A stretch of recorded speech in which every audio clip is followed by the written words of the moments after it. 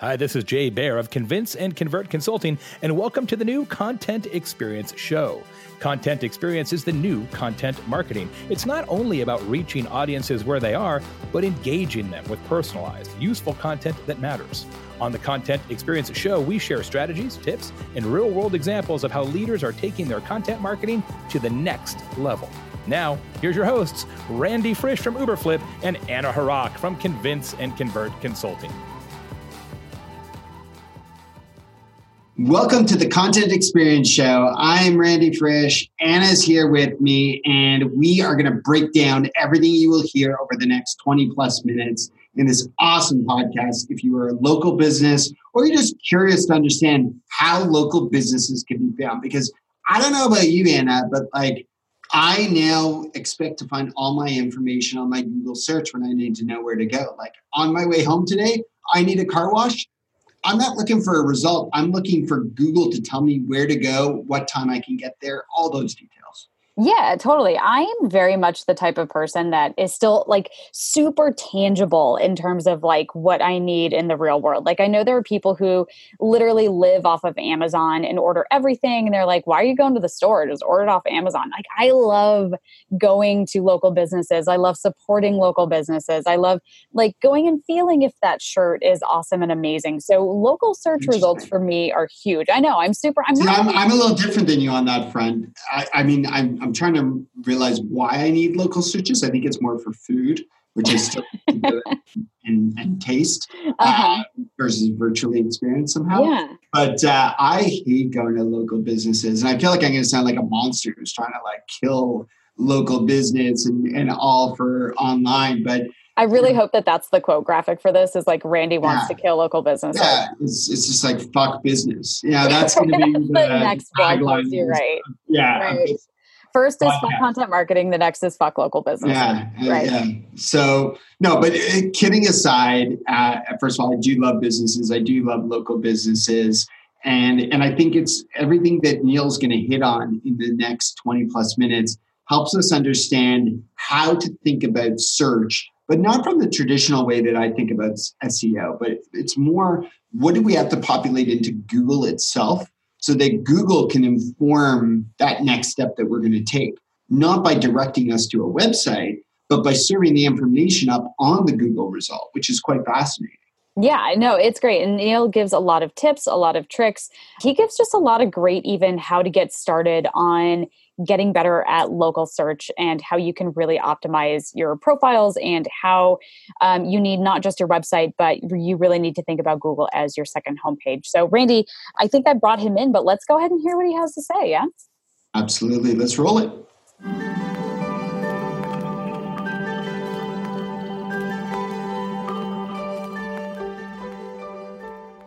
Hey, Neil, thank you so much for being here with us today. It's really great to have you. Well, thank you for having me. Yeah, so I'm super excited to dig in to talk about some local search. But before we do, you and I got to know each other a little bit off air, but let's get all of our listeners introduced to you. So tell them a little bit about Neil. Yeah, so I've been working in the local presence management space and sort of local search probably for about 10 years, and actually had started a local analytics startup that I ended up selling to a large public company. And then in the last 2 years, joined as head of product for Moz, focused specifically around search engine optimization for local businesses. And then more recently, have broadened my scope to include all of the products at Moz. Nice. So I was fortunate enough to work at an agency prior to joining Convince and Convert that actually had a local search team. But this is something that is maybe a little bit foreign to people, or maybe they just kind of lump it all under organic search. So talk to me about how you kind of define local search, just so we and all of the listeners are on the same page. Yeah, great question. So I think if I were to take a step back and think about and talk through local search in the context of the larger SEO space, I actually don't use the term SEO that often. I actually use the word search optimization because really what seems to be happening and what we're seeing in local is because of the monetization opportunities of the local SERP, and which really, if you think about it from an intent perspective, is what is the closest sort of search scenarios that lead to a transaction. Google understands that that is local, right? Because you have folks on their mobile phones. Typically, when they're looking for things, they're either proximally close to making a decision or physically close to the location or to making a decision, taking an action. So Google is actively trying to identify and monetize those types of searches. And because of it, what we're seeing across search generally is a great amount of change. And it's changed from a monetization perspective. It's changed from Google testing different types of results to help users get ultimately to the answers they're looking for. And it varies across geographies. It varies across verticals. And with all of that change, you can imagine if you're a local marketer trying to make sense of how do I show up? How do I compete in a search scenario? It gets very, very complex without intelligence, without some sort of research capability to tell you, here's how things are changing. Does that make sense? Absolutely. I find this all fascinating. And a lot of what we're talking about comes from the report that Moz has put together tied to local search. I think it's called the State of Local SEO. And there was one result in there that caught my attention, Neil, which is, I think the heading, and you guys got me on the heading, it was Google is becoming your new homepage, right? And I think 64% of local businesses agreed with that statement. And actually, it's funny, I was at, and I don't know if you were at Marketing Profs this past year, but I was at that event and they had a great keynote from a gentleman at Google. And he talked about how the way we search on Google and what we expect is changing, right? He said, a number of years ago, a lot of us were searching for things like, show me a florist near me, right? Like we would say florist near me. And now we go to Google and we don't use the word near me anymore because we expect that Google knows what we're talking about. Like, why the hell would I in Toronto want a florist in Phoenix, right? Like, right. I mean, and I love you, maybe one day we'll send flowers to each other, but there's no need for me to have that information. So I just think it's fascinating how Google is becoming that homepage. And I guess that's what you're referring to by it becoming such a source for information. Yeah. And, specifically around Google and in the local context, right? And there has been sort of commentary in the local space around Google becoming the homepage, right? That's a common statement that I've been hearing recently. And it's true, right? From a Google My Business perspective, if you're a local business, it is as important to have a well-appointed profile on Google as it is to have your own website. Right. And if you look at the way Google is handling local search, in a lot of cases, they're keeping the user from search to discovery and even to action. They're keeping them on the Google property itself. It's not just it's not just a gateway to your website like you would expect in a lot of other search scenarios. In a lot of cases, it can be the destination itself, right? Particularly in the local context. So with that in mind, that leads to my question because I realized I didn't ask one before, and I want to keep it. We're kind of keeping it into the basics here, and then after the break, we're going to get into more details here for sure. Great. But what would you say are the key elements for local businesses to ensure that Google listing has? Like if I had a checklist of 5 to 10 items that I need to have there, like I can tell you, for me, I always want to see that they actually have a website beyond it, right? Like To me, that adds that next level of legitimacy. But what else has to actually be there while I'm looking on Google? Yeah, that's a great question. And just specifically website, I'll just call out really quickly that some recent changes in search results in local, Google is actually removing the link to the website in the sort of first tier of results. So if you're clicking through a set of local pack results, there used to be right next to clicking on the business profile itself, a go to website. That has now been sort of pushed down to the point where you actually have to be in the profile to visit the website. So I think while you and I think about website as being sort of a validation that business is real, I think Google is trying to underline the fact that, they may or may not have a website, but it's still a business worth looking at because of the other factors that led to it being listed as one of the top 3 things you should look at. Does that make sense? Yeah. So then in this scenario, now that Google has kind of updated and changed a few things, what is something that local business owners can do to help maintain that presence that they used to have, or help really be seen and be visible and make sure that they drive to their brick and mortar store? Yeah, that's a great question. And I would say my answer is depends on the spectrum of proficiency that the local marketer is at, right? So there are the very straightforward things. And I was sort of didn't quite answer your question earlier, but just to get to the basics, right? So within the Google My Business profile, there are basic elements of the profile that must exist, right? So you want to have the business name and description. You want to have business hours, because business hours we see are core parts of a result, right? So in a local result, it actually, whether a business is open or not, will impact the way that result shows up. You want to also be aware that there are question and answer capabilities within Google.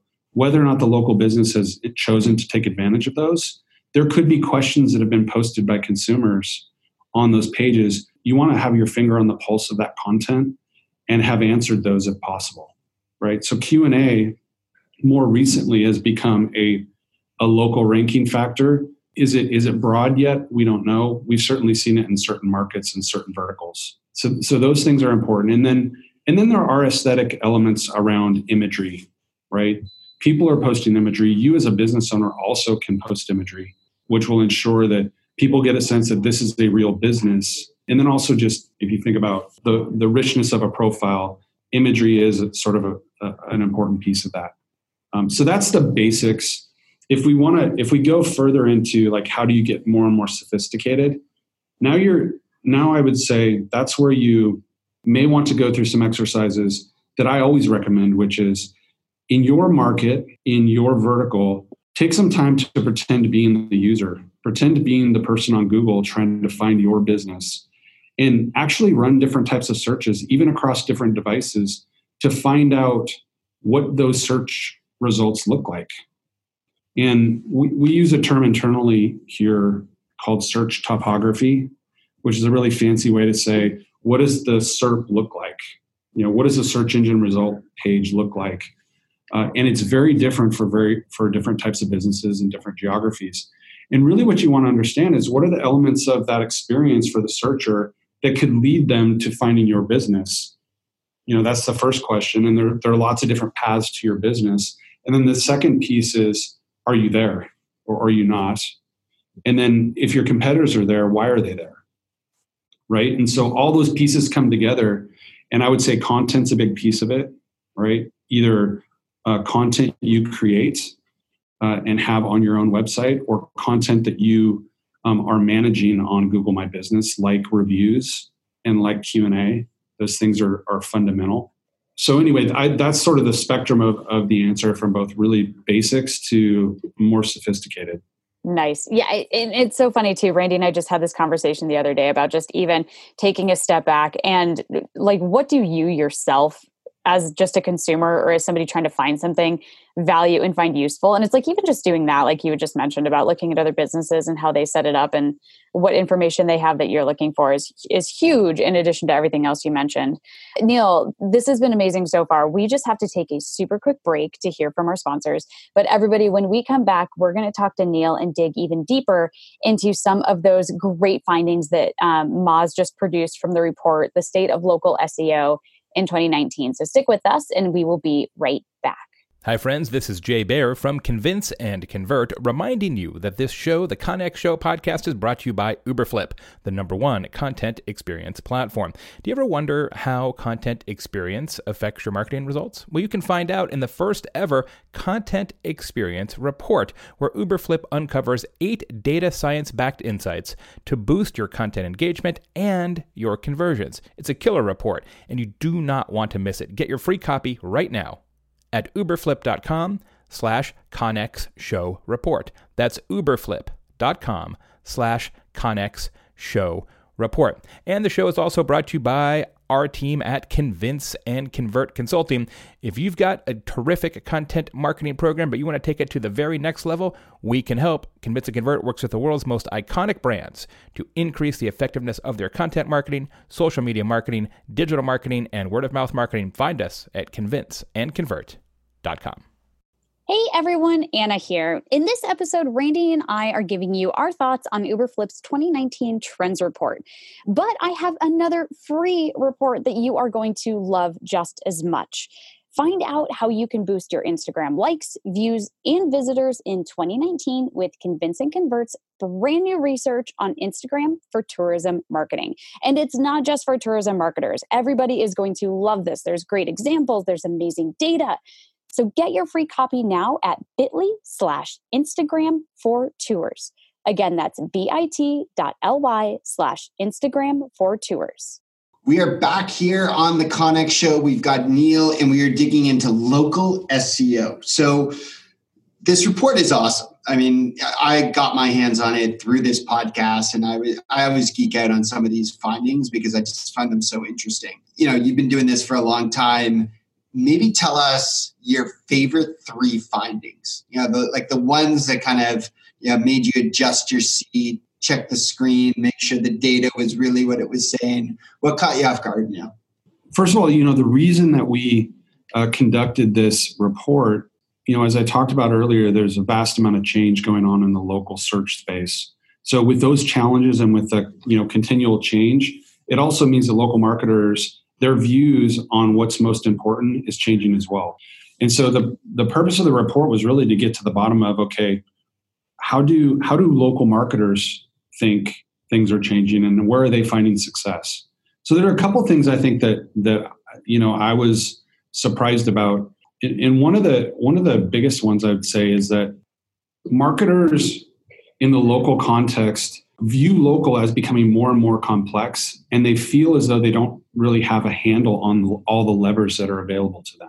And some of that comes out in just sort of the way that they responded to some of the problems in the marketplace, right? So one of the questions was around proximity, and what we found is that, you know, roughly a third of marketers say proximity is the top local ranking factor, and that is a very sort of basic sense of how local search works relative to all of the other elements that would impact search results, right? So, you know, I thought that was pretty interesting that marketers were kind of like understanding that while it is more complex, their understanding of it was still really at the sort of basic level.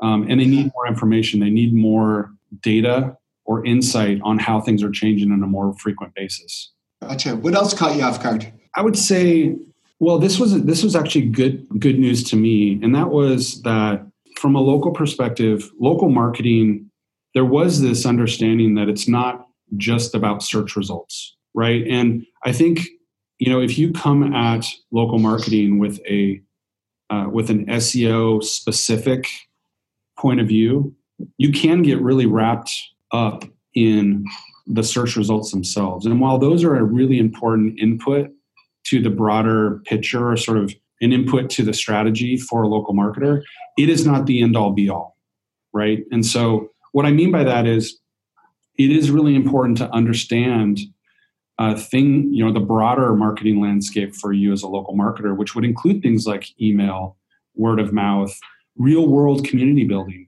right? So the idea that if you're a local business and you sponsor the local baseball, Little League Baseball League, having a link that connects that sponsorship to your business actually is valuable to you from a local marketing perspective. And it does contribute to search as well. But it was really nice to see that while search is an input and is important, there still was a sense that there's more activities that a local marketer needs to follow up on and sort of be aware of in order to succeed in a local context. So one of the things that I also found kind of surprising is that a lot of people felt that great training really isn't available for local SEO. And I guess I find that surprising because there is just, it seems like this whole host of available pieces, but maybe it's just people don't know where to start. So Neil, where would people start? Where would you recommend they go for local SEO? Because, actually now that I think about it, it is a lot of, very sort of general organic search type of training and things like that. But what about for specific local SEO? Where can people go to kind of brush up on their skills? It's actually kind of funny you mentioned this. If you look back probably close to 15 years at the history of Moz, the company started as a community for learning. It actually started as a blog. And the entire purpose was around learning and understanding. There was no software in the background. There was no analytics platform. And so even today, Moz has a community base of around 600,000 marketers and SEO experts. And that is not just a community of people that are reading content, but it's made up of experts that are contributing content to particular areas of focus. And local is one because of the change and because of the monetization we talked about earlier and the rate of change. It is a really, really hot topic within the community of Moz, in that Moz community. And so that's a great place to start in and of itself. And then I would say within that community, within some other content areas like the Local Search Association has great content as well. One of the things that I do recommend is take advantage of the free tools that are out there in local that can help you understand, first your local presence, and then you can start diving in based on your sort of appetite for complexity. You can start to dig into tools that will tell you more about search and search results. And I would start there for sure. Awesome. Yeah, there's a ton of stuff out there. Maybe it's just, getting started and getting to know where to look. So everybody hit up Moz for all of your local SEO and local search training needs. And then, where can everybody download this amazing report and get all of this awesome context that we've been talking about the whole time? It's on the Moz website, right? It's on the Moz website. If you go to moz.com/blog, that it will be posted and pinned sort of right near the top there. And in addition to other reports that Moz is putting out, we have a pretty broad set of researchers that, as we're doing research, we publish it pretty openly and quickly. And so it's a great place to find other related content as well. Yeah, agreed. I love all of the stuff you publish and you and the rest of the team publish at Moz. Always amazing, insightful, fantastic reports and articles. So Neil, thank you so much for being on the podcast with us. It's been really great. We do want to have you just stick around for a few minutes more. We've gotten to know you on the professional side. Now we want to kind of get to know you on the personal side. So stick around for a little bit of fun facts with Neil.